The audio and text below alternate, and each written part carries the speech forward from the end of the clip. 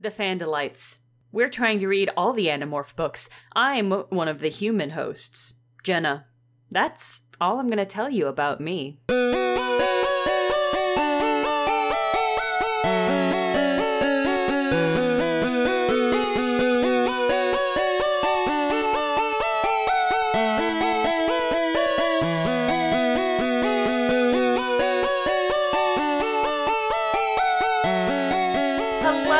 Welcome to the Fandalites. Hello. This is book 50. Hi, Brett. Hello. This is book 51, The Absolute. While scoping out a train transporting a tank, Marco and the others discover some rogue morphers, controlled humans with the morph ability. Marco hijacks the tank and they escape. Back at the camp, Jake sends Marco, Axe, and Tobias on a finesse mission to convince the governor that aliens, invasion, danger, etc., etc., etc. They go to the gardens to get duck morphs for long-distance flight and run into more controlled morphers. But that's fine! After some hijinks, they corner the governor, her husband, and their bodyguards and reveal the truth, except that one of the guards and her husband are both controllers. It turns into a shootout, but the governor is steely and keeps up with the Animorphs just fine. They get her back to her mansion and she marshals some literal forces, National Guard troops that have been training in the desert for 12 days, so they can't be hosts. Some Yeerk-controlled forces show up at the mansion, but the governor escapes with a trusted commander. Back at the camp, we learn that hundreds of National Guards were in the Yeerk pool about to be made hosts when the auxiliary Animorphs and the trusted guard that the governor rallied showed up and saved the day. They then see a news report with the governor announcing that the world is under attack from alien invasion, and now the whole world knows. It's popping off, Brent. How you doing? Hey, Brent. I'm centering myself, man. I'm centering myself.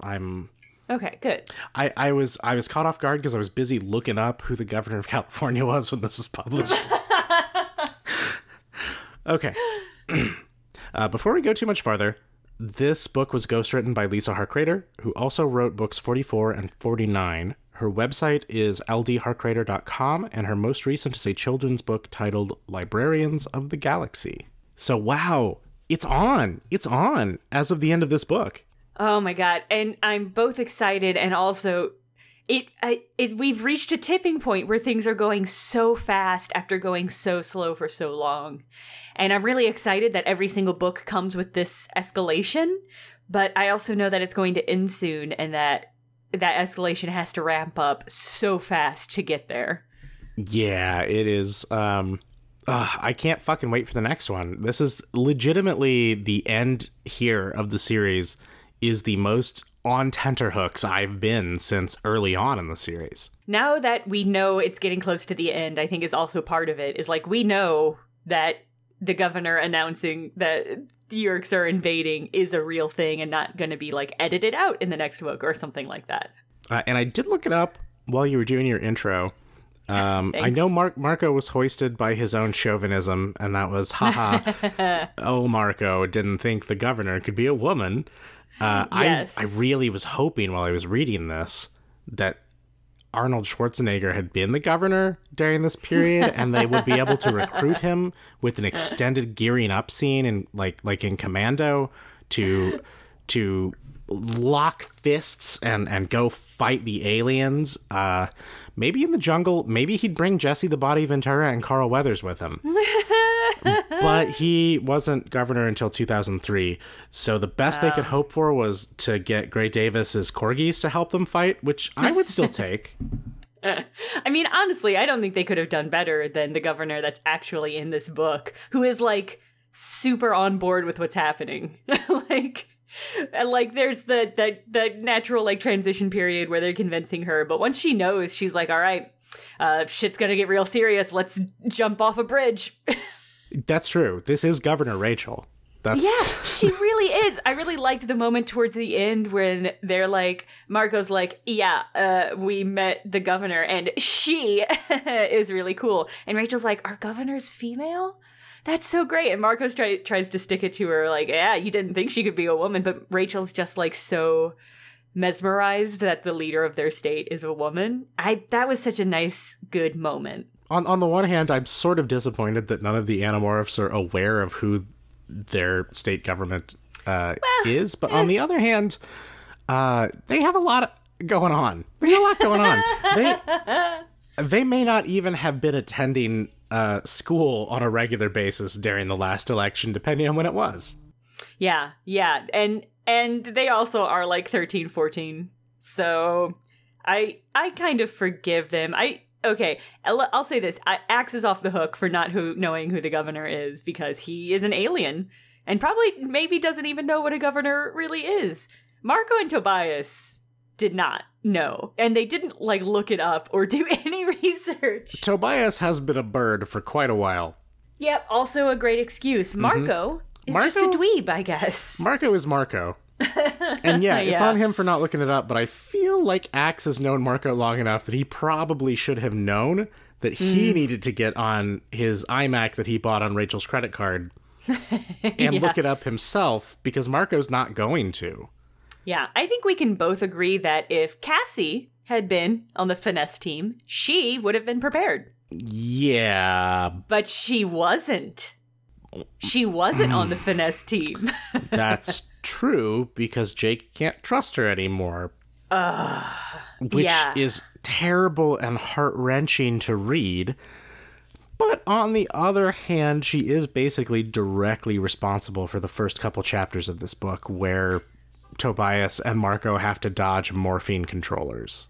Yeah, which is, I want to circle back and talk about Jake and Cassie, but the fact that there are controlled hosts that can morph now is terrifying. I hate it. I hate it too. So do the Animorphs. And in fact, fucking Tobias even says he sort of feels sorry for Visser 3, Visser 1 now, because now he knows how he felt this whole time, like looking out the corner of his eye at every fucking weird animal that showed up. Yeah, it's so true that it's suddenly like way more nerve-wracking when they confront animals, which they do a lot. But but also, I know we both agree, it's absolutely insane that they go to the gardens to get ducks. A duck. It's fucking bananas. They live in the middle of the woods. Yeah. And instead of going to literally any pond, any body of water, any park, they're like, nah, we gotta go to the known Animorphs DNA resource and amusement park, the gardens. We'll get ducks there, and we gotta do it with an Andalite in broad daylight, and we gotta do it by, like, hunching in the water and just grabbing a duck. Yeah, like, making a huge old ruckus. Ducks are not hard to pull. No, absolutely. If you have a fistful of dirty bread, a duck will climb into your lap and kiss your face. Ah, yes, they say. Motherfucking breadcrumbs. It's like one of the known qualities of ducks, is it does not take much to pull a duck. You don't have to catfish them. They're very easy to get. Although, if you did catfish them, they'd probably still be into you when they show up, because ducks are weird fucking rapists and necrophiliacs. Yeah, they're a horrible species, but they're also everywhere, and you can just find them. And so the fact that they went to an exotic animal zoo to get ducks is Brent, it's why this was the wrong choice for the finesse team. It's the first of 12 reasons why they are the bad finesse team. I have an argument in favor of Marco being on the finesse team, but being in charge of the finesse team, he should not. I mean, the book opens with him stealing a tank and driving it down the highway, which is another great extension of the Marco being a bad driver trope. Which I honestly didn't pick up on because I was so busy being irritable about the fact that, like, Steel Battalion didn't even come out until later. There's no way that his fucking PlayStation game included the in-unit controls, etc., because I apparently am awful. At Tank Commando, or just awful in general? No, just awful in general. Okay. The first thing I did was get mad about video games. Jesus Christ. I'm in my 30s. Circling back, let's talk about Jake and Cassie, because oh man, damn. Damn, like when they're at the war council and they're talking through this plan, and Cassie's like, "Yeah, I'll go and talk to the governor," and Jake's like, "No, I need somebody I can trust." Oh, damn. Cold as fucking ice. Holy hell, Jake. Yeah, he's just Like- all new morph. Who dis? Yeah, he is so icy to poor sweet Cassie. And I think he still can trust her, although the Yeerks do have morphing technology now, so maybe not. Yeah, I can sort of see why Jake doesn't think he can trust her, because Zero gifted like FTL technology to Yeerks, and his entire species knows that as Zero's folly. Cassie allowed morphine to fall into the hands of the Yeerks, which is like Zero's double fuck up. Is this like Cassie's kindness is like the cruel, ironic thing the Andalites are going to call this moment of her not letting Jake kill his brother? No, I think they're going to call it Cassie's double fuck up, because it's not like she intended this outcome. Cassie's mercy. She just ensured it with her choices. I'm trying to think of a punchier name, Brent. You have to help me. I think Cassie's Mercy is the one I'm landing on. Cassie's Mercy, and now Tobias is being forced to empathize with Visser 1. It's a bad day. Yeah, well, I mean, it is a bad day. That's inarguable. The National Guard is rolling up on the fucking Addams Family Governor's Mansion. What is the... We never really got any payoff for that. Yeah, I assume the payoff is that the governor is badass, and I love her, and she's my favorite character in these books now. And that's part of it. She's steely-eyed, she's strong, she's got her shit together, and she lives in a dope Addams Family mansion. Okay, so you think it's specifically... I think it's pure character pandering development. to Jenna. Yes, specifically me, Jenna, no last name. Yes, it's pandering to me and Rachel. Well, definitely Rachel. Because the governor is Rachel. She even says, "Let's do it," at one point. I know, that was such a good moment. And I think Tobias and Marco like share a glance, because they know. Marco actually described himself as having a vision of the governor in her youth, and she looks like Rachel? It's so good. It really makes me... that combined with the end scene where Rachel's like, our governor's a woman, makes me feel like maybe Rachel could be a governor someday. If she hadn't been absolutely destroyed by this war, I would say she'd be a great governor. But as she is, any of them are going to bring a lot of baggage. Especially now that the war is public, they're probably still going to have to keep fighting until it's done. And that could be decades. I mean, it could be. This may say more about my politics than anything, but Cassie's the only one I think would make a great governor. Oh, no, I think that's fair. I think Rachel, if you smooth off her edges, which the war has done the opposite of, if you smooth off her edges, like if she had been allowed to grow up naturally, I do think she would have been this kind of leader. Like, I think she could have gone on to political office. Yeah, although honestly, I think what we need is a Rachel Cassie tag team.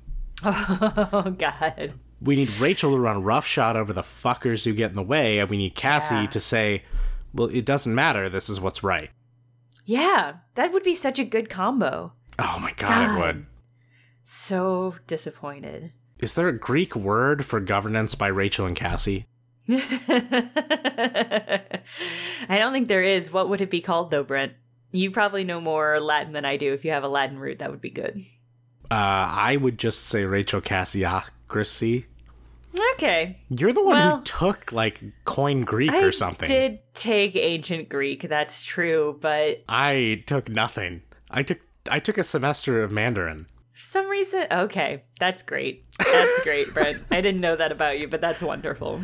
Oh, I loved it. I wish that I could have just pursued that instead of technology, but there's... No dice. Are Jake and Cassie broken up now? Do you think? I think that depends on how much patience Cassie has. Oh, that's fair. I mean, she's pretty patient.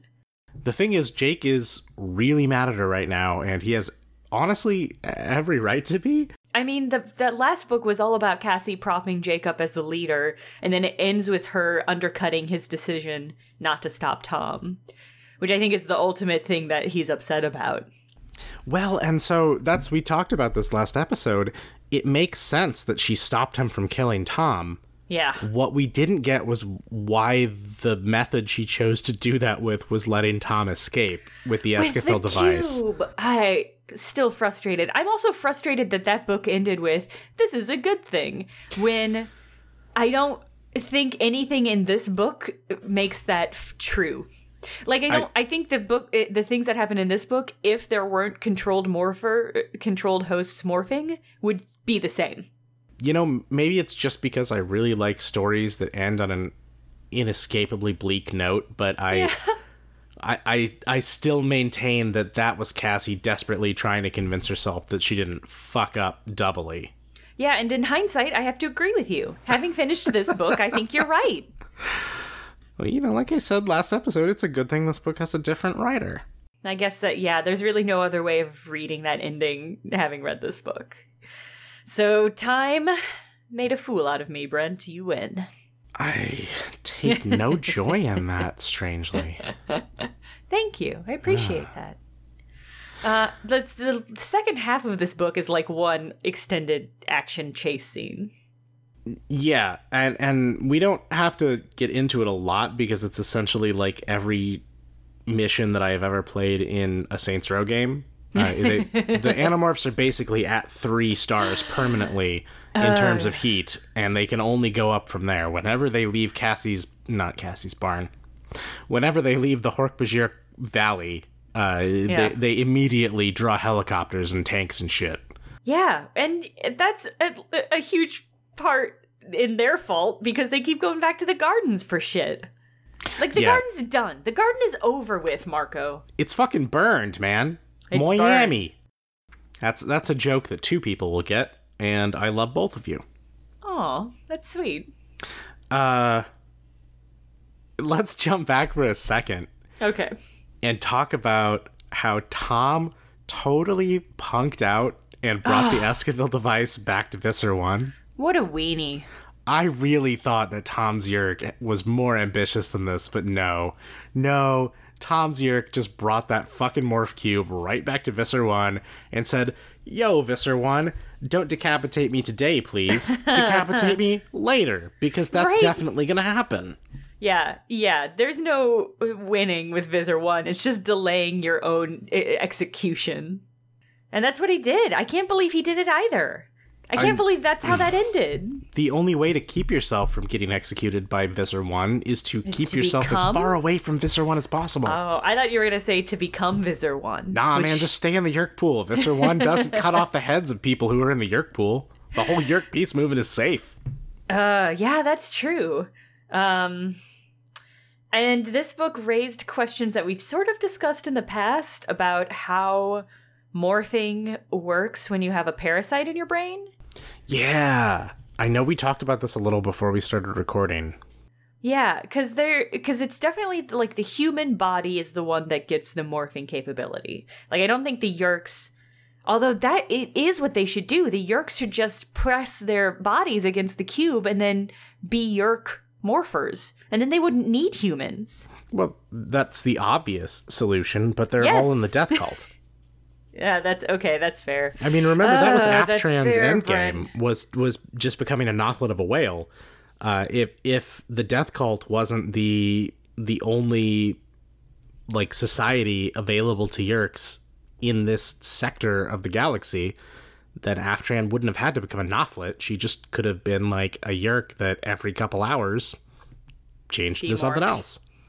Yeah, that's fair. I really think it would be interesting if the twist was that the morphing technology, when the Yeerks were exposed to it, fundamentally changed the society in such a way that they're like, no, we don't have to control people anymore. We can just become literally any human or animal that we want and, I guess, abandon our Yeerk bodies for that existence. That's not what they do.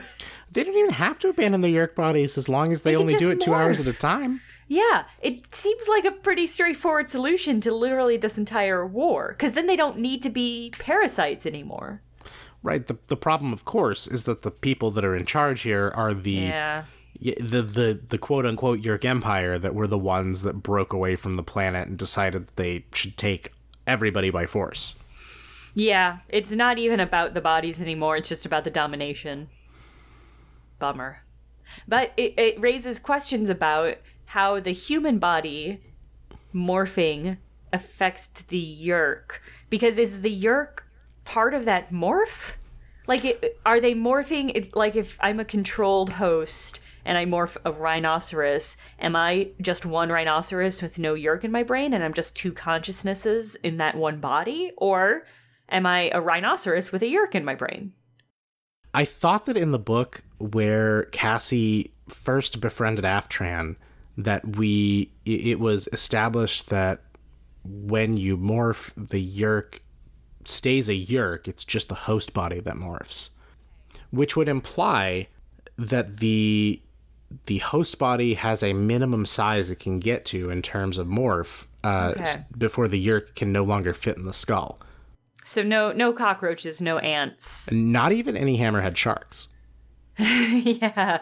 Okay. That also raises questions though, because they are attacked by like eagles. And I feel like an eagle brain, even a golden eagle brain, which is a large bird, is pretty small. But I guess we've also I have recently adjusted my concept of how large the Yeerks are based on watching the first episode of the Animorphs TV show, because I bought it on Amazon for $3. No. You bought the first season for $2. Yes. Don't get it twisted. Did not... The seasons are available for $2 a piece. I have also bought them. This is probably happening, fans. In one way or another, at some point, it's probably happening because it was $4 Yeah, I had to stop myself from watching more of them because it really scratched an itch I didn't know I had. But the Yeerks in the show are much, much smaller than I was envisioning them. They're like cockroach size, basically, maybe a little bit bigger. I was always picturing Yeerks like full size banana slug, like real meaty slugs. Yeah. And that would not work with a golden eagle brain. No, I don't think it would. No, now, but that's a good We never pool. have confirmation, you're right. We never have confirmation that it's not the Yeerks themselves that have become morph capable, but... Well, in the zoo, though, they're attacked by, like, a guard who morphs. Oh, yeah, that's true. Yeah. And it would make sense that they would make their hosts morph capable so that they could go around incognitus and then change into animals or whatever.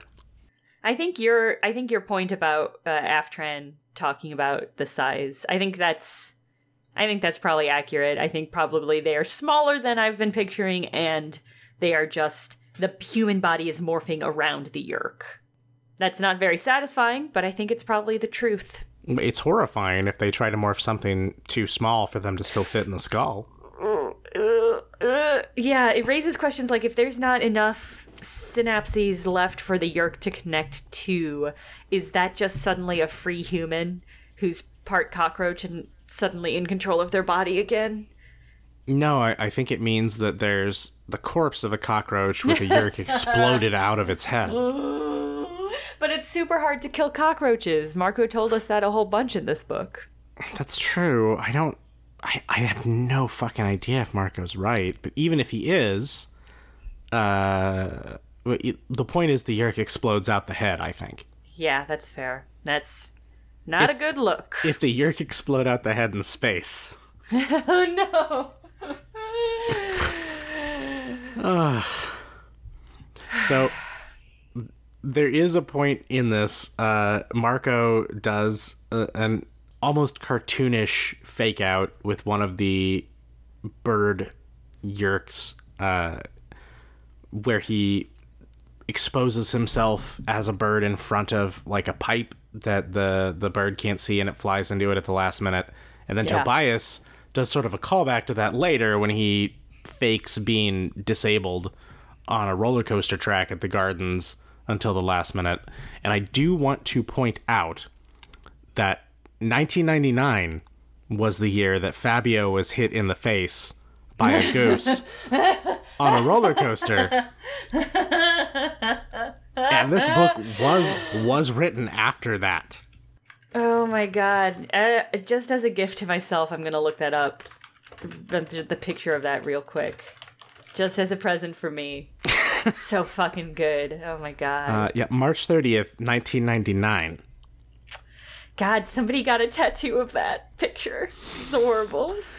That's...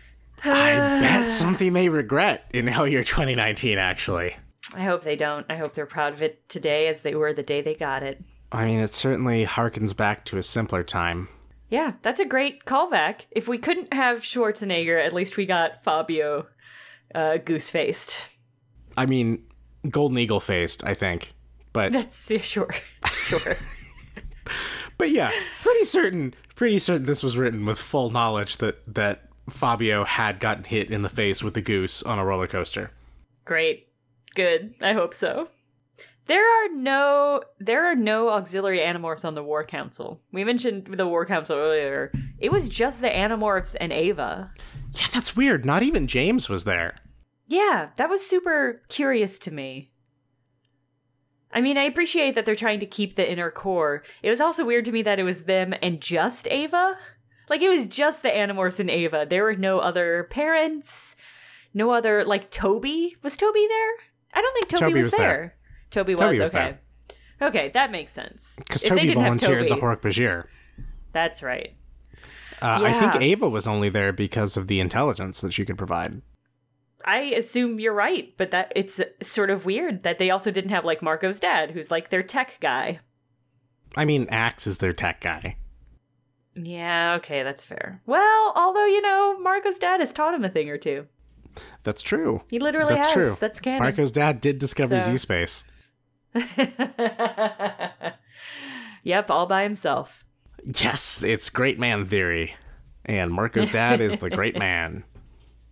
Who is definitely over his second wife, who is now a controller. Oh my god, Nora is, yeah. Marco, I thought for sure Marco was going to mention Nora in this book, because he talks a little bit about how happy and blissful he is that his parents are back together. Yeah, and they're so in love.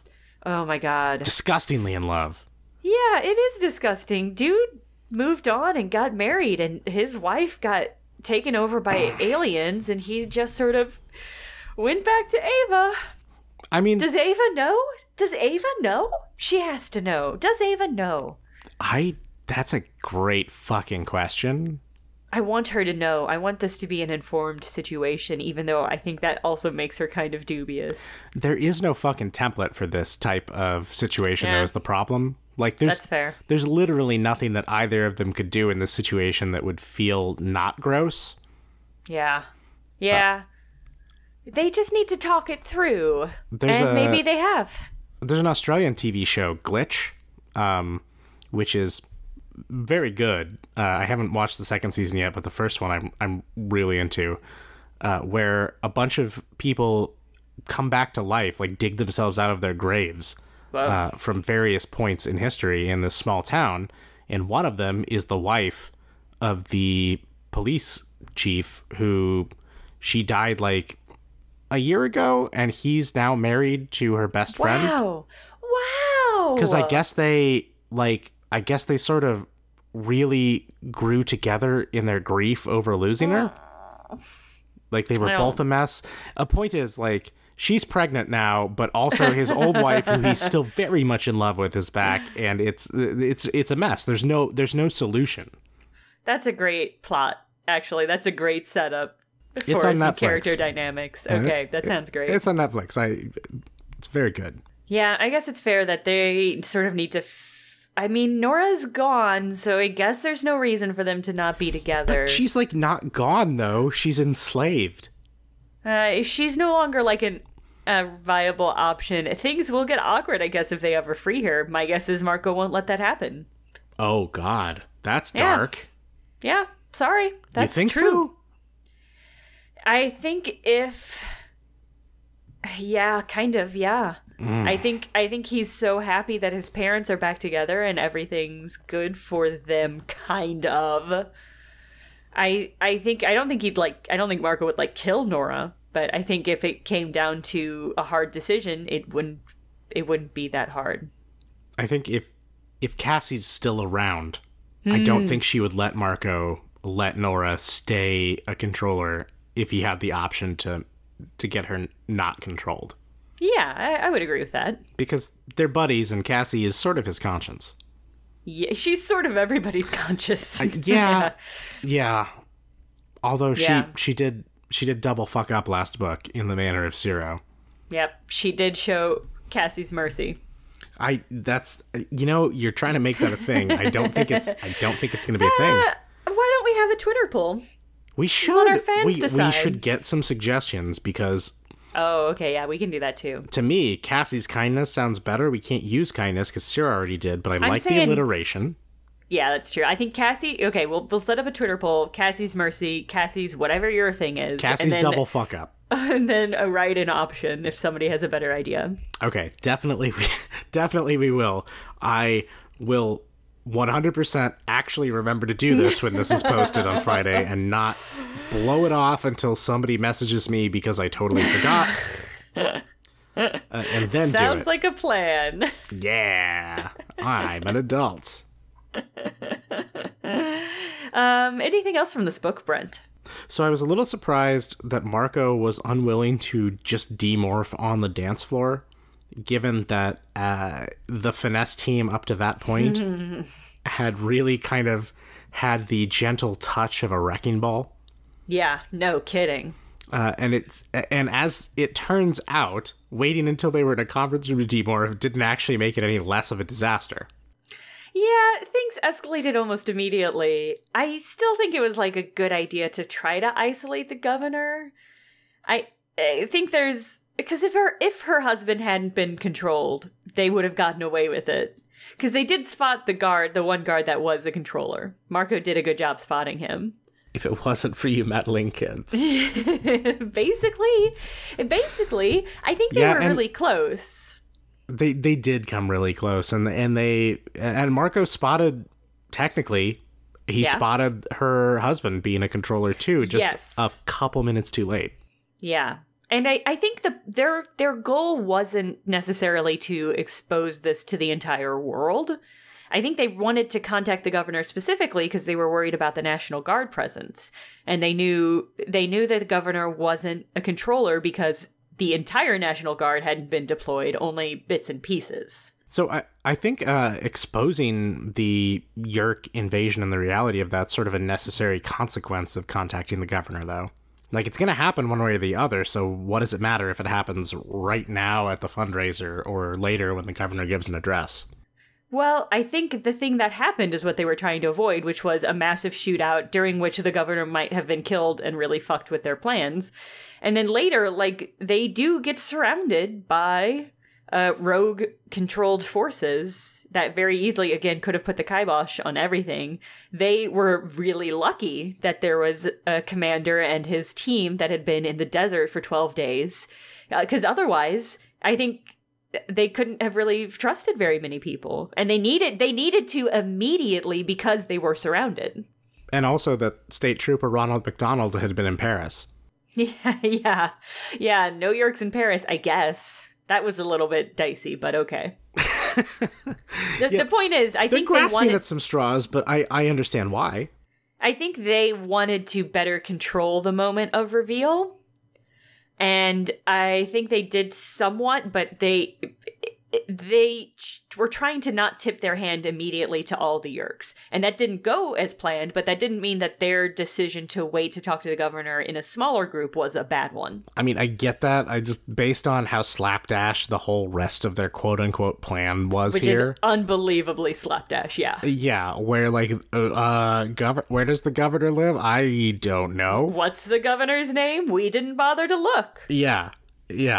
You know, they did one thing right, and it didn't pan out, but I'm glad that they did it.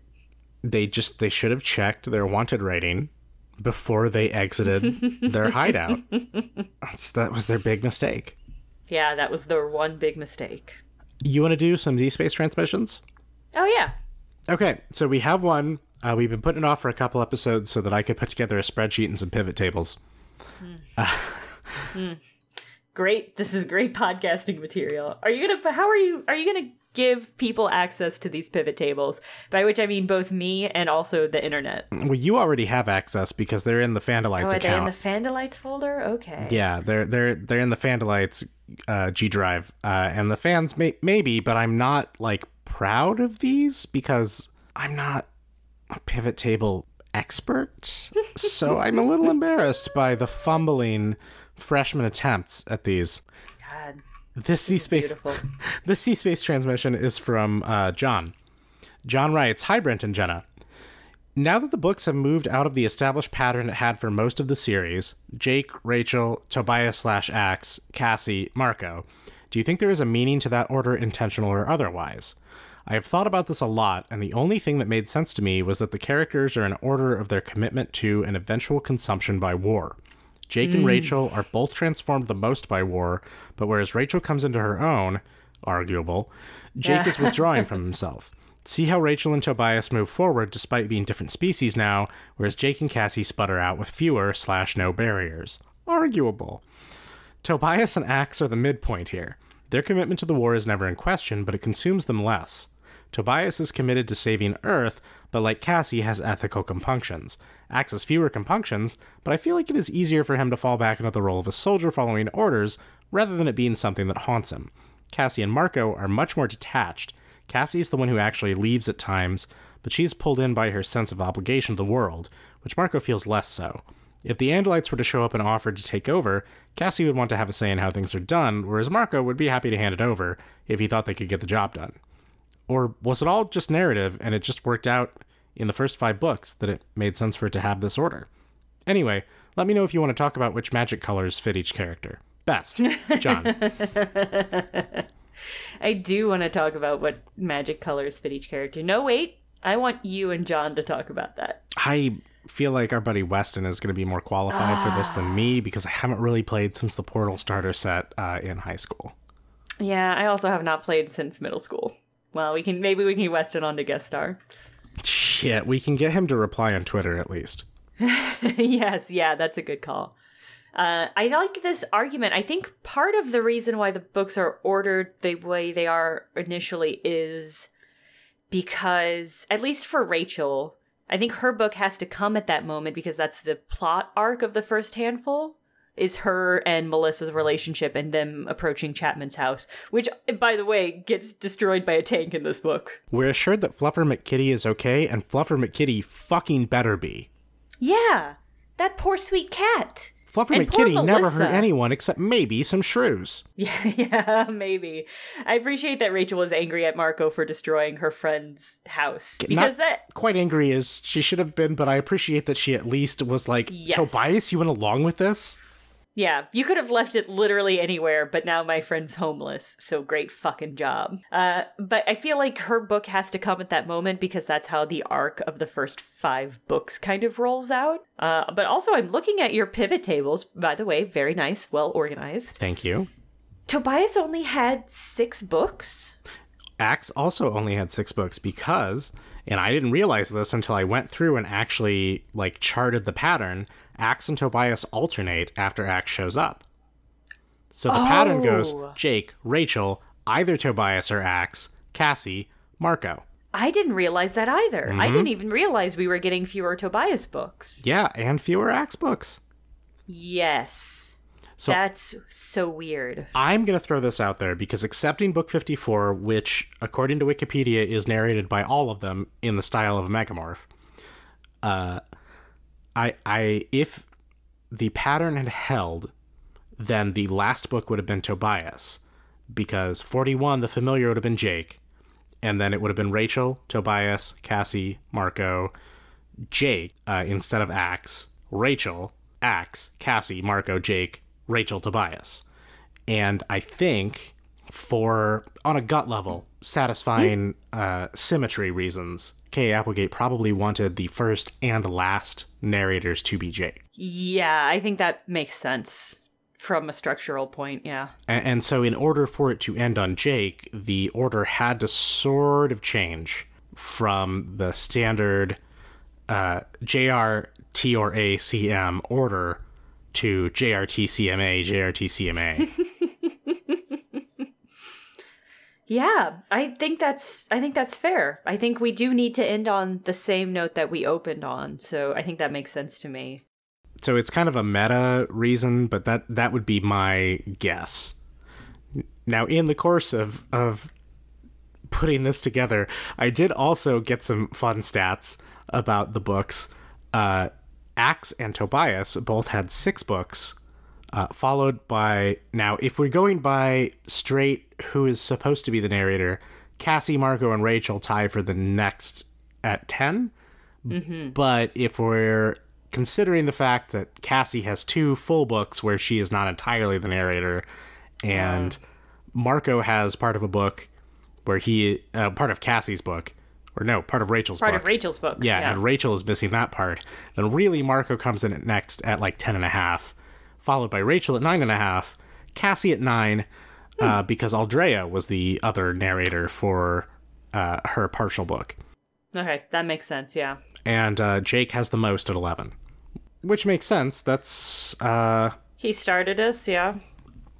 And also, didn't Kay Applegate and Michael Grant name their kid Jake?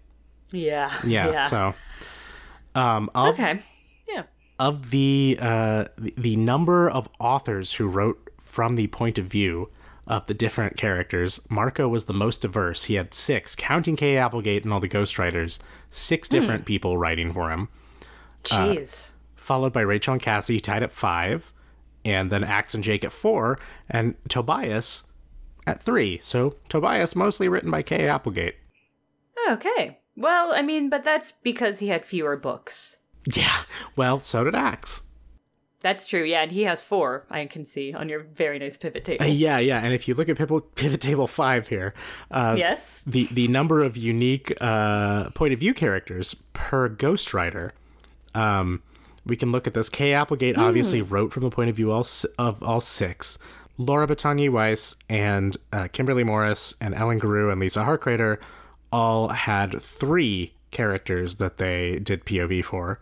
Now, I didn't do like a cross-section of how many books they did, and that would be an interesting thing to correlate in there, to figure out how many books per unique narrator, per ghostwriter. Most everybody else only wrote from the point of view of one character, regardless of how many books they did, except Donner, whose first name I have not looked up off the top of my head. Who did 2. I really want a Nate Silver type in here because I do not have a head for math, and I had to repeat stats in college like 4 times. Oh no! Yeah, it wasn't. I think I spent most of those classes twiddling around with a D20 conversion of Final Fantasy Tactics Advance. So wasted either way. Yeah, I'm both learning a lot about who you were in college, but also none of it is new. Good. These are good pivot tables. And that was a great question from Jonathan. Yeah. It made me actually sit down and dig into some stuff, and I never would have thought about the fact that Tobias and Axe have fewer books than everybody else because they share a spot in the rotation. If you had pointed it out, so thanks. Yeah, I actually feel a little bad not realizing we only had half POVs for both of them. I think I was just so tickled whenever I got to do an Andalite name for the cold open. Sure, you were just so distracted. That makes sense. Yeah, that's probably it. So we have another Z-Space transmission. This one's titled Animorphs Therapy, spoiler free, from Saphras. Hi, Fandalites. I was excitedly talking with a friend of mine about the podcast and the kinds of themes you bring up, especially the internal struggles of the Animorphs and how they do not have any outlets to vent. That is starting to change slightly with their families and the new Animorphs being around, but my friend brought up a great point. The Chee probably would have been great therapists early on. Their pacifism means they can't take part in battles, but for a while, they were some of the only people the Animorphs could have feasibly talked to. Maybe their drive to prevent harm includes mental and emotional turmoil. Love the podcast, excited for the remainder. Saphras. I guess, does encouraging somebody to engage with difficult or stressful thoughts count as harm, even if the end goal is positive? So I think probably the Chi are going to be bullshit at this because they've had the entirety of their history to learn like real medicine. But whenever it's brought up, they're like, oh yeah, I was Louis Pasteur's lab assistant, or I was the royal surgeon for King France what's-his-fuck.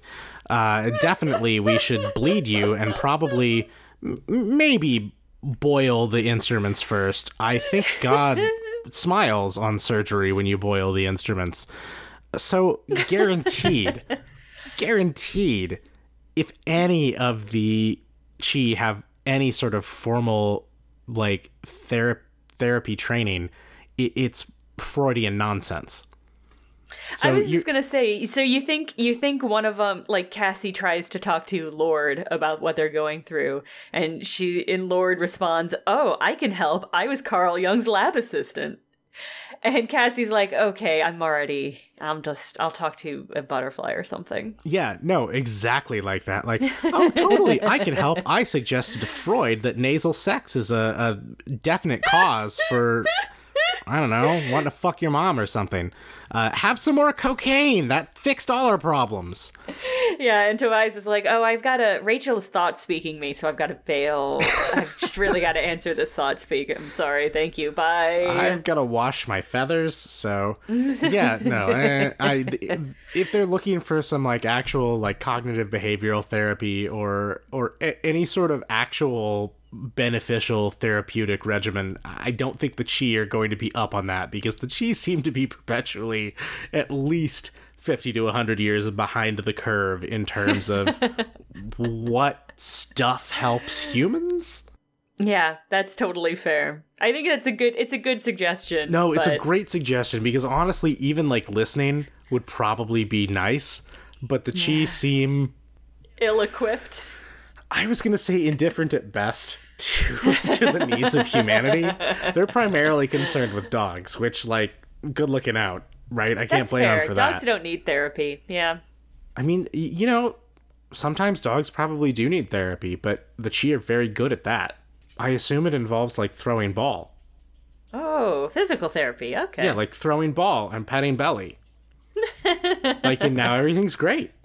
So, like, yeah, Rachel would be like, oh my god, I'm freaking out, and the Chi would be like, you want to chase ball? do you want ball? And Rachel would be like, I do not want ball. Do you want ball? Do you want belly? And she'd be like, no, what the fuck? This is not helping me. Do you think this is helping me, Lord? Eric, do you think this is doing me good? Lord would be like, I don't know, it usually helps Patches when she's feeling down. Adorable, God. Very much so. So no, great thought. Thank you for writing in, Saffreeze. I don't have as much faith in the Chi as you do. We have one more Zero Space transmission for this episode, and it is episode 48, The Rat King, The Return, from a survivor. A survivor writes, I read this book at 9 years old, which I now know was right as it was published. This was not my favorite book, but it was one of the ones that I read over and over and over because it resonated so much with how I felt about myself and my own life. In the barest of sketches of my childhood, I was a child currently still being abused by a couple of different adult figures in my life emotionally and physically. I was also the oldest of then 3 children, and I took care of my non-abusive parent. I physically stood between my siblings and the abusers in our lives, and had for years. I took physical blows for them and protected them and took care of them, up to and including having changed the diapers of one of my siblings at the tender age of 4. I also saw the bright, clear line and had a huge amount of bloodthirst, because if everything hurts you, you might as well hit back, right? And I am good at seeing the threads and lines that connected and linked people and events. I knew where to punch to get the people hurting me to decide it was too much trouble. If this sounds like a blend of Rachel and Marco, well, yeah. Some lines that resonated with me, I found the PDF online just to link these because I still remember them. Fact, we aren't like other kids. We were once, but never again. After a certain point, you just can't go back to where you started, even if you want to, which I have to admit, I don't. Was it the grizzly in me that wanted to kill, or was it the me in me? I didn't know. I didn't want to know. But I paid no attention. Nothing could hurt worse than the pain in my head and my heart. Sometimes I wonder, kinder for who? For David or for us? Anyway, I'm the one who morphed a rat and went out into the dirt with David, the one who bit off her own tail to catch him in our makeshift trap. It was a dirty job. Somebody had to do it, and as usual, I'd been the one. I felt like I was watching everyone from behind a plexiglass window. I just wasn't there. I couldn't relate. Not to teachers, the boys, the girls. I couldn't even pretend to relate. Stay calm. Assess before you act. Don't do anything stupid. That last scene where Rachel is a child, sitting there broken, that whole scene hit me so hard it hurt, because I also was a child sitting there broken. For the record, the other book that I read over and over was The Bright Clear Line. Sincerely, a survivor. And I don't think I have anything to add to that. No, other than thank you for sharing. Yes. And I hope you're in a safer and healthier place. Yeah, I don't know what else to say except that it sounds like Kay Applegate helped someone process and make it through a time that was awful and horrible and that no one should ever have to live through. That was a powerful letter. Well, I think that'll probably do it for this week. As a reminder, we're getting taking emails now for like after we finish the series. So if you have any things that you want to say about the series as a whole or anything that needs to be read post the end of the book, do send it and do add something in the header that just lets us know, like on the subject line, spoilers, don't read till the end, that sort of thing. But we're taking those now, so send them, fandalites@gmail.com. Yeah, we've got 3 or 4 already. If we get enough, there'll probably be a whole episode after we finish. Yes. Of just C-Space transmissions. Yeah. Don't worry, we'll still probably do a whole episode of just our, like, recovery. Wrap up. Yeah. Wrap up. It's not going to eat into that. It's just a bonus episode, so. Yes. And we also just kind of want to hear your thoughts. Oh my god, I really do. The community is incredible in that everybody is still so passionate about this after so many years. Yeah, it's great. It's so good. It really is. Obviously, we were not the only people that this had an incredible effect on in our adolescence. Yeah, no kidding. Please, if you have any thoughts about the series as a whole, write us fandalites@gmail.com. You can hit us up on Twitter @fandalites. You can visit our sister site at andalitetruth.org. Thank you to Dustin Odell for the use of his music for our intro and outro. We really appreciate it. You can find more of his stuff at dustinodell.bandcamp.com. And until next time, remember, nostalgia is a drug.